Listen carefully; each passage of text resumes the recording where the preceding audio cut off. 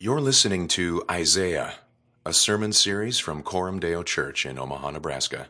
For more resources, visit cdomaha.com.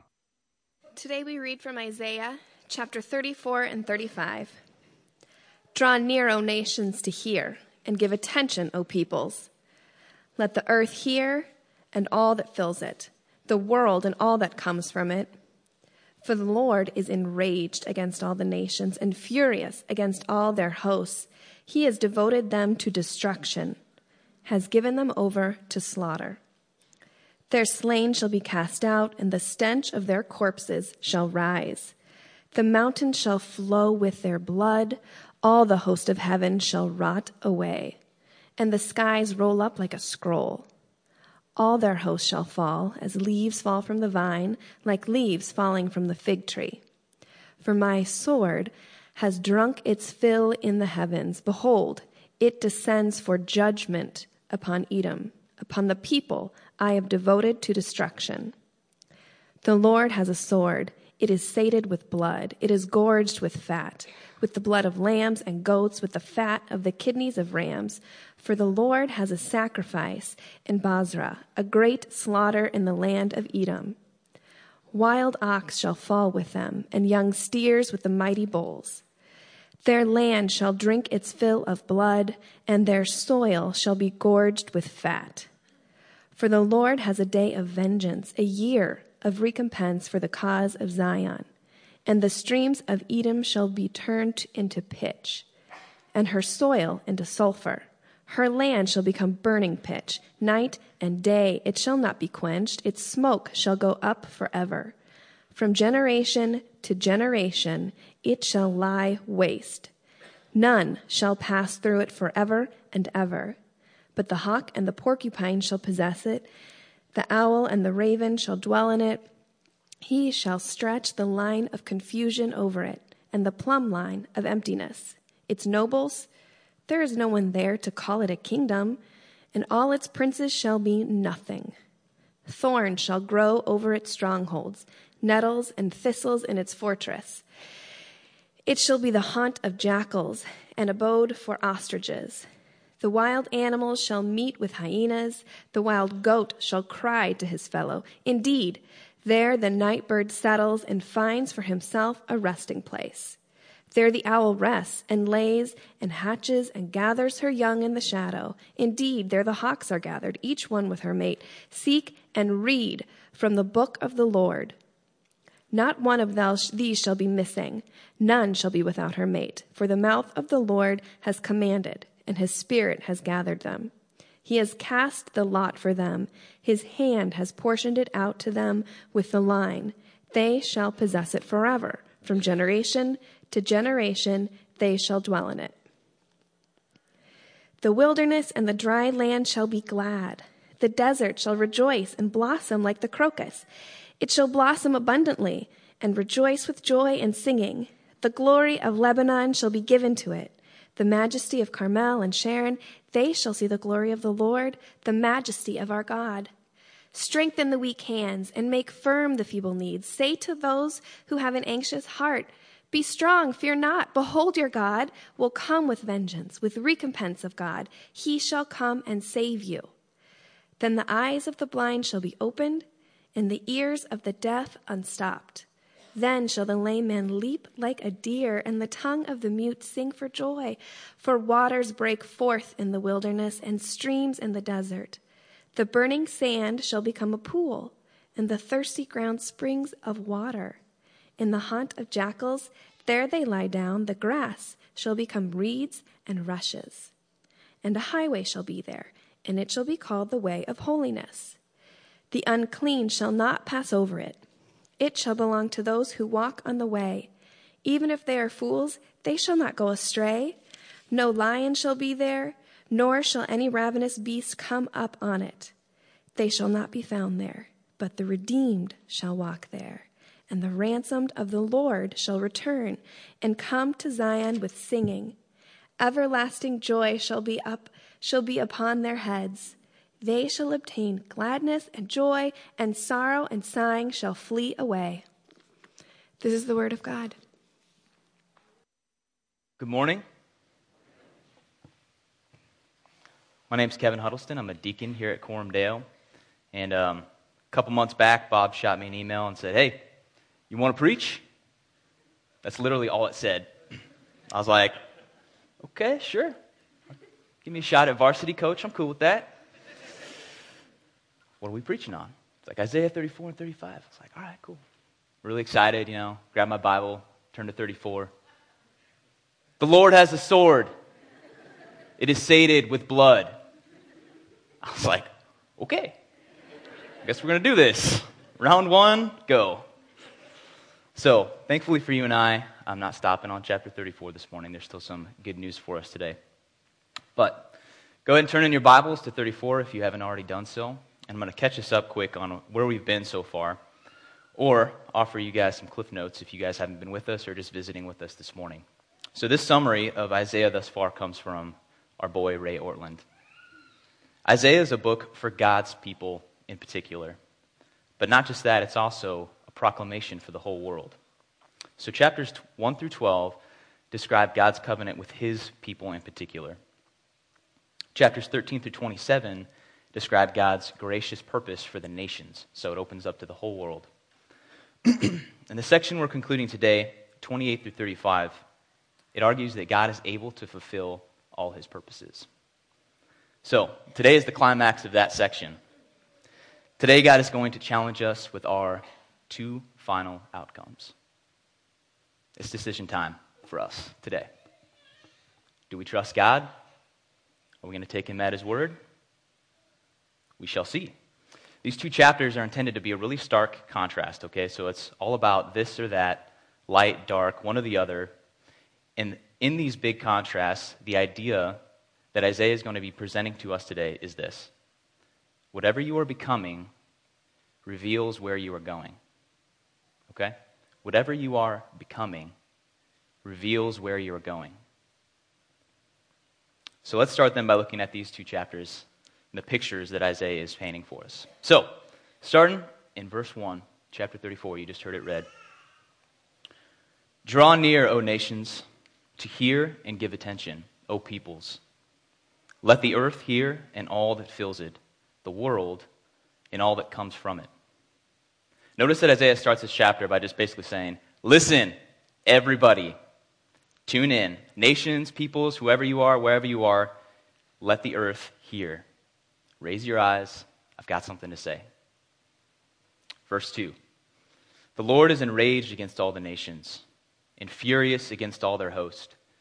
He has devoted them to destruction, has given them over for slaughter. He's addressing the nations here, that broad spectrum of everyone. This chapter isn't just directed at God's people. It's directed at all of us. Anybody who has ears to hear. So listen up.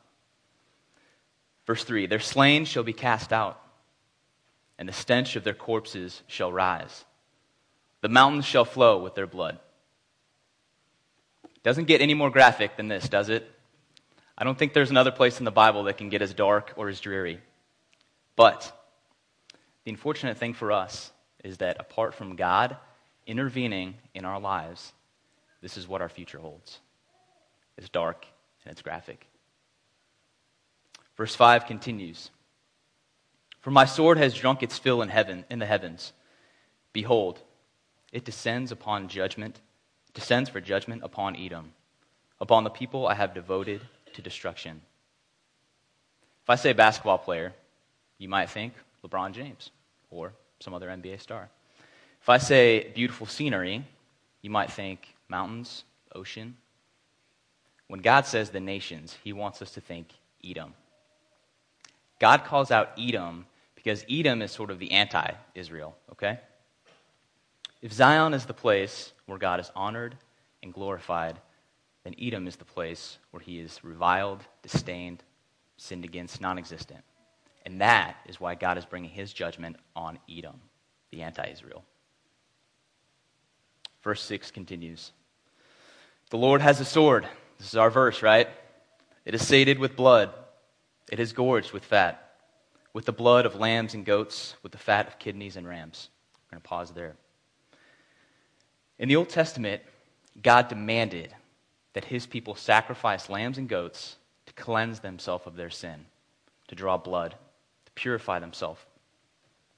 So now, we see in verse 6, God is using this language of sacrifice again, except this time it's not lambs and goats. It's people. And instead of the altar, it's the whole earth.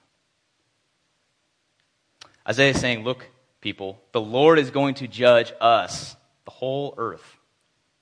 He has a day of vengeance. Verse 8 says that. A day, a future point fixed in time where God will bring judgment upon the entire earth.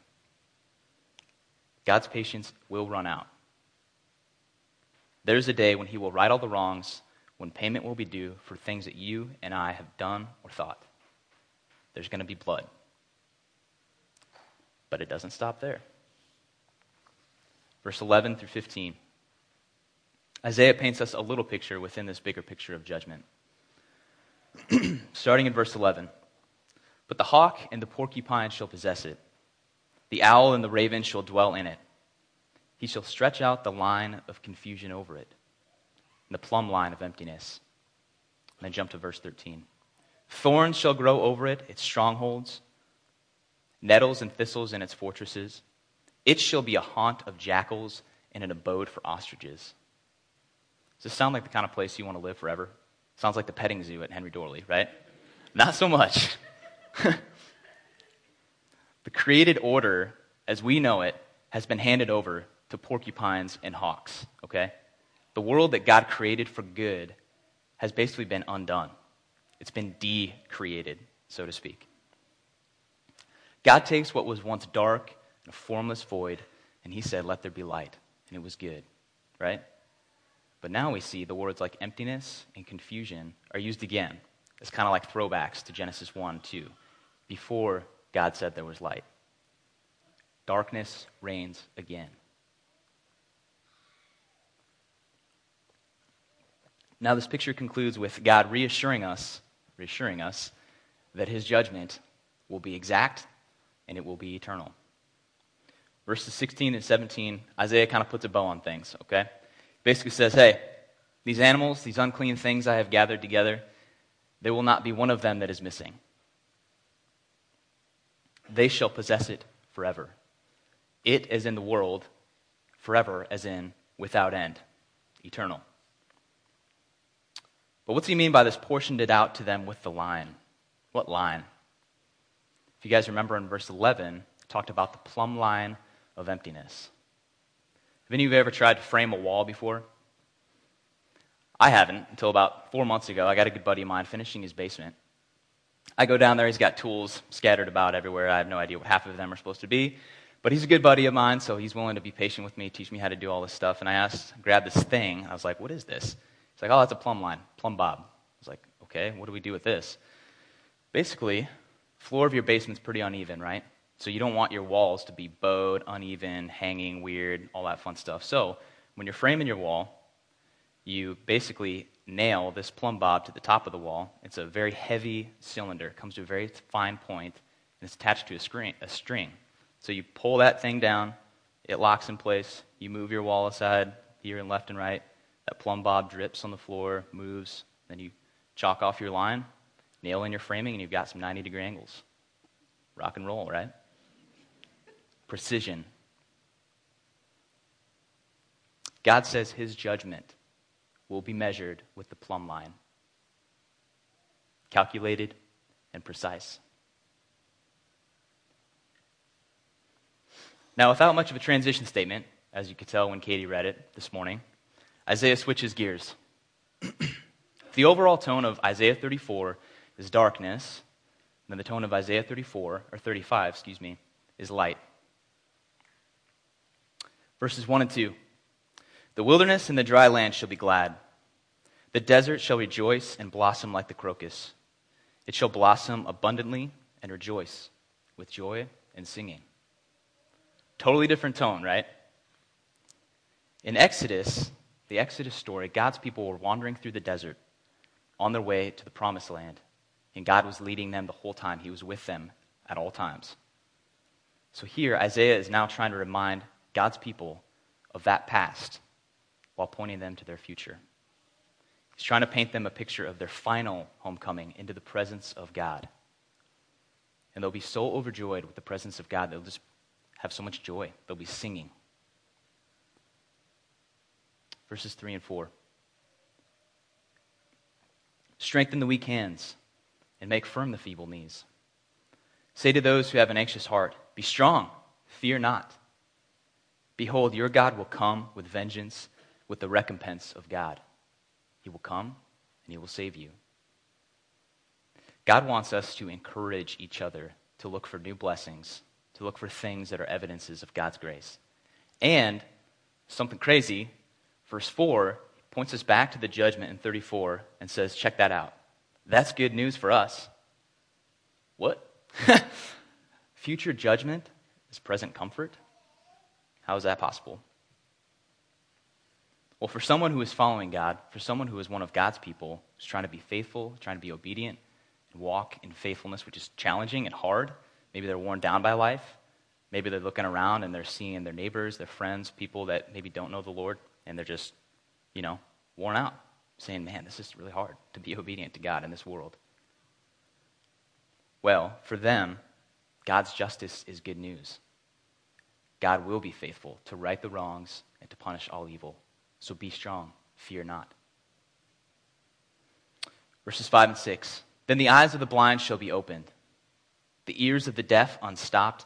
Then shall the lame man leap like a deer, and the tongue of the mute sing for joy. Sound familiar at all? Isaiah's kind of peering into the crystal ball here for a second, and he's revealing to us what the future kingdom of God is going to be like. Jesus gave us a taste of his earthly ministry. He gave us a taste of this destiny. In Matthew's gospel account, Jesus goes up to a paralyzed guy and says, get up, get your mat, and walk. And he does. Not only that, before he does that, he says to him, take courage, son. Your sins are forgiven. Jesus wasn't just performing random miracles. He was fulfilling prophecy. Both physical and spiritual healing. Sin forgiven, the lame man leaping like a deer. This is what a picture of future salvation looks like. Verses 6 and 7, for waters break forth in the wilderness and streams in the desert. The burning sand shall become a pool, and thirsty ground springs of water. And the haunt of jackals where they lie down, the grass shall become reeds and rushes. This is quite the contrast, right, from chapter 34.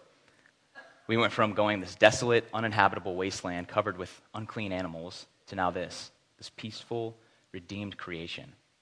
We go from nettles and thistles to reeds and rushes. Verse 8 and 9. Now really tune into this description, okay? Who will be on this path of salvation? And a highway shall be there, and it shall be called the way of holiness. The unclean shall not pass over it. It shall belong to those who walk on the way. Even if they are fools, they shall not go astray. No lion shall be there, nor any ravenous beast come upon it. They shall not be found there, but the redeemed shall walk there. The redeemed. People who are holy and set apart are going to walk on this literal highway above all this garbage in 34. So clearly marked that not even a fool could miss it. Someone totally clueless is still going to be able to see this obvious highway. This path is so set apart that even the unclean and ravenous beast that we saw had total reign and dominion in chapter 34 on the earth, they have no place here. This picture concludes with a thesis phrase. Everlasting joy. Verse 10. And the ransomed of the Lord shall return and come to Zion with singing. Everlasting joy shall be upon their heads. They shall obtain gladness and joy, and sorrow and sighing shall flee away. The redeemed people of God finally arrive in the eternal promised land, into the presence of God, Zion. Eternal joy is resting on them. So, Isaiah paints us these two pictures. One future is very dark, and one future is very light. But what does that all mean? Well, they're two destinies, right? But who are they for? They're for us. Listen to what Ray Ortlund has to say about these two destinies. You need to understand that heaven and hell will be, in one sense, the eternal extension of the deepest, truest you that you become in this life. So here's the most important question of your existence. What are you becoming? Whatever you are becoming reveals where you are going. If you are savoring by faith the salvation and fullness from God, then you are already on your way to what Isaiah calls Zion in chapter 35. But if you choose not to live by faith in this world, Isaiah 34 is showing you your future. It's a pretty sobering statement, right? Ortlund wants us to see that judgment is not like a game of Russian roulette, okay? We are working our way towards one of these destinies right now as we speak. So here's the million-dollar question. What path are you walking on? Or as Ortlund puts it, what are you becoming?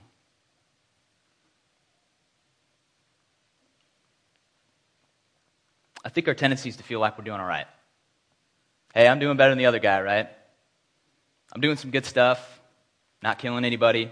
I should be all right when it comes to the end, right? Let me read something from John Owen, a late Puritan pastor.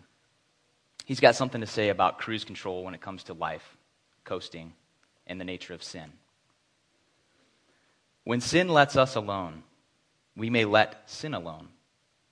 But as sin is never less quiet than when it seems to be most quiet, and the waters are for the most part deep when they are still, so ought our contrivances against it be vigorous at all times and in all conditions, even when there is least suspicion. When the waters of our life seem the most calm, sin is deep and stirring beneath the surface. You see, the reality is we are always moving in either one of these directions. We are not static. Sin does not rest. It does not let us rest. We are either moving toward God or away from Him. We're either moving further to Him through humble obedience and faith, or we're moving further from Him in dismissiveness and pride. There is no middle way. And if we think that there is a middle way, if we think we're doing all right, then we're already caught in sin's trap. Whatever you are becoming reveals where you are going. So I want to ask this question. Why does any of this matter? So what if the Bible tells me I've got one of two places to go? What difference does that make? Well, today we started with saying that God is going to challenge us with our two final outcomes, right? But I think we could change that. We could change the title of all of this and just say, you know what? There's really one final outcome. God will have glory. You see, the Bible is really one big story about God getting glory, okay? It started in creation. There was darkness. There was nothing, remember? It was empty. And then, boom, let there be light. New creation. God enjoying His creation enjoying Him. And we were in that, right? God asked us, be my image bearers in this new creation, and it will be good. But instead of trusting God, instead of believing He had our best in mind, we chose to dismiss Him. Our parents, Adam and Eve, committed the first and the greatest sin that you and I continue to commit to this day. They took their destiny into their own hands. They made their life about themselves instead of Him. And for this, God cast them out of the garden, which at first seems like a pretty messed up thing to do, right? Kind of cruel and unusual. But really, God was sparing them an eternal punishment, an eternal separation from Him in the garden. Genesis 3:22, which is right after Adam and Eve sinned, says this. Then the Lord God said, behold, the man has become like one of us in knowing good and evil. Now, lest he reach out his hand and take also from the tree of life and eat and live forever. Doesn't even finish the sentence, right? God can't even stand to bear the thought of His children, of His image bearers, living forever separated from Him. So He cast them out of love, so that they will actually have a chance to enter back in. to relationship with him again later. For our sin of taking our destiny into our own hands, we deserve to die. This is not just Adam and Eve's story, but this is our story too, right? We all do this in different ways, different times. But death entered the world because of our disobedience. But God uses it for our good. Death is the only way we can actually get back into the garden, back into eternal life with him. But first we have to deal with this issue of sin, this pesky thing we call sin, right? Our sin requires payment, and that payment is blood. Romans tells us that all have sinned and fallen short of the glory of God. We're all sinners. That's basically what that says, straight up. No rhyme or reason about it. And the payment of sin is death. We saw that in chapter 34, that God wants blood. Remember that? The Lord has a sword that is sated with blood. It's pretty clear. He wants to cleanse us and wash us of our sin. In 35, he makes it clear that nothing unclean can stand in his presence. So, here's my question for us today. Whose blood will pay for your sin? Think about coming to the end of your life. You're looking back. You're wondering about what's about to happen. What are you going to face when you die? And then you pass. And now you're faced with what Isaiah sees in chapter 6. The Lord is sitting upon a throne, high and lifted up, and the train of his robe filled the temple. And the foundations of the threshold shook at the voice of him who called, and the house was filled with smoke. Why do you deserve to be declared righteous? Pressure's on, right? You're blown away. You feel exposed. You start looking left, you start looking right.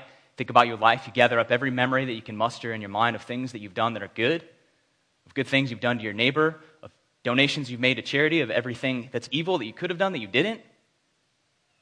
And you just gather those things in your hands and you hold them out to God. You say, is this it, God? Is this good enough? Does this get me in? All of our righteous deeds are like filthy rags. There is absolutely no good deed that is good enough in the eyes of God. God wants blood. So I ask again, whose blood will pay for your sin? Our options are limited. Either you pay for your sin with your blood, Isaiah 34 style, or Jesus pays for your sin on the cross with his blood. The book of Romans tells us the free gift of God is eternal life in Christ Jesus. Jesus came to earth. He trusted the Father's destiny for him as he submitted to the Father's destiny for him all the way to the cross and to the grave. Jesus succeeded where our first parents failed. And he is willing to take your punishment, my punishment, for you, for me, if we just ask him. If we simply believe in him and if we submit to him. Jesus takes your chapter 34, he bears it on the cross, and he gives you chapter 35.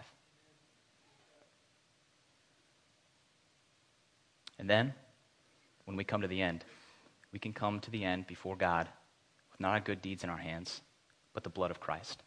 The only sacrifice acceptable to him, the only good deed acceptable to God. All right. Let me just take a minute and tell you a little bit about my story and how God took me from Isaiah chapter 34 to Isaiah chapter 35. So I grew up hearing about God. I grew up going to church. But as the years went on into high school, I kind of found myself being pretty less than interested in God. I had to come to be very just dismissive, honestly. I was kind of a doubter, kind of a cynic, kind of skeptical. And I even remember this very distinct memory. I was sitting in a church pew, and I thought to myself, I don't even think Jesus is God's son. I never told anybody that. But I basically kind of took that attitude, and I ran with it. I sort of just said, you know what? I'm going to live my life without giving God much thought at all. I just dismissed him pretty much. I was going to take my destiny into my own hands. So one way this attitude sort of played itself out was through a relationship. Met a girl in high school, fell in love. Was like, all right, let's do this. Happiness. I'm going to make it mine. I'm going to marry this girl. We're going to do that whole, romantic story thing. Life will be good. Fast forward 5 years. Living together like we're married, but really not. Neither of us really that happy at all. I would lay down at night and have to talk myself back into this thing every night. I'd have to keep convincing myself, no, I'm happy. This is it. I mean, I've always said we're going to spend our lives together, right? I've given my life, my mind, my body, my soul to this thing. I can't turn back now, can I? I was having to talk myself back in because what I was really feeling was anxiety, uncertainty, doubt, shame. I was feeling like a fool. I've told this person I'd be there forever, but deep down inside, I wanted out. I was always trying to please, always trying to keep the peace, and all the while, I was feeling like less of a man, more unsure, and lost. I say all this now, obviously, as I'm looking back in the rearview mirror, and it can be clear now. I wouldn't have said that at the time, but that's what I was feeling.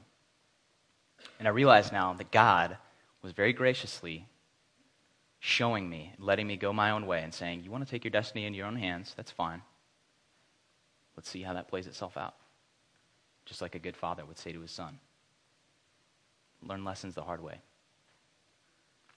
God, through that experience, was showing me what life was going to be like with living something else at the center of it, without him. My life was filled with anxiety, uncertainty, and it was very dark. But in the midst of that, I found myself on the doorstep of this church, started showing up on Sundays, and I was loving it. Had no idea why. Hadn't been in church in years. And all of a sudden, everything started landing on me very differently. Everything was warm. I was excited. I was excited to be here and show up and listen and learn. I was asking a ton of questions about God, about Jesus. Why are we talking about Jesus so much? Kind of obnoxiously is how I would ask that question every week in what we called missional communities at the time, our community groups. I was that guy. But slowly, over time, God started to become more real to me. I started to see when I had been blind that I have sinned against God. God started to reveal to me that I was a sinner, that my personal sin is what nailed Jesus to the cross. It's what he came to die for. Not just this abstract idea of sin that I had grown up hearing about, but that me, Kevin Huddleston, I had something to do with that. And now I will have something to do with that at the end too. But Jesus died for me. His forgiveness is for me. And that started to warm my heart. To be truly known, to be truly loved, sounded good to me. So the relationship ended, and all of a sudden, everything I had been living my life for 5 years was gone. So I had this moment where I was standing in my bathroom. Don't worry, it's not about to get weird, I promise. Standing before the mirror, and I had this very surreal moment, okay, where God was sort of showing me exactly everything I've explained to you in this last 5 minutes. Kevin, this is what your life has been like without me, with something else in the middle of it, and this is how you feel. You feel empty and you feel purposeless. But you've seen, Kevin, this is what I offer you. Life, joy, a new identity, peace. That sounded really good. I saw these two things, and I knew in that moment that I wanted God to fill the void that was left by this relationship being gone. To fill it with himself, and to take my life of chapter 34 and to give me chapter 35. It's only made possible by the blood of Christ. So, we have these two pictures. We have these two destinies. And we can respond one of two ways. Either we can believe and we can trust in Jesus, or we can dismiss it. Keep walking down the path towards judgment. These are our only two choices. And remember, whatever you are becoming reveals where you are going. If you are hearing this today and your heart is just refreshed with the gospel, And the fact that Jesus has died for your sin, taken your punishment and judgment from you, and that gives you joy, be excited. God is in you, he is alive in you, and it's good. Just keep doing what you're going to be doing for eternity, which is worshiping God and walking in obedience. But if you're unmoved by this, this is just another Sunday morning, if you leave and aren't really changed, don't really think you need to completely trust Jesus, then you're headed for destruction. That's what the Bible says. I wish I could dress it up some other way, but that's what the Bible says. That's what it tells us. Trust in Jesus. He shed his blood for you and has given you another destiny full of life and joy. I ask you to trust your God and put your faith in him this morning. And I want to end with this quote from C.S. Lewis. Put it this way about the two destinies of people. There are only two kinds of people in the end. Those who say to God, thy will be done. And those to whom God says, thy will be done. Let me pray for us.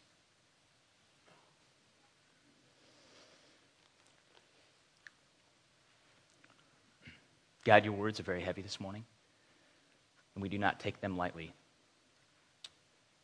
God, I pray that no matter where we are this morning, that you would meet us, that you would speak to us, that God, you would soften our hearts towards your voice, that God, the things that you have stirred in us this morning as we think about eternity would not just leave us the second we walk out this door. I pray that God, you would be reminding us that in spite of whatever we've done in our lives to this point, the only thing that matters at the end is your son's blood and his sacrifice for us. That's all we have. That's all we can cling to.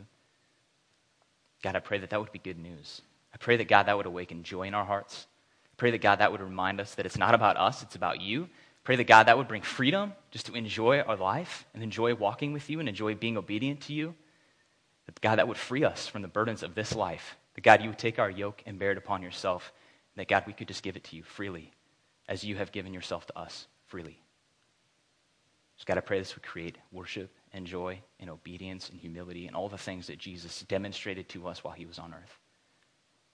God, we love you as your children, and we thank you. Amen.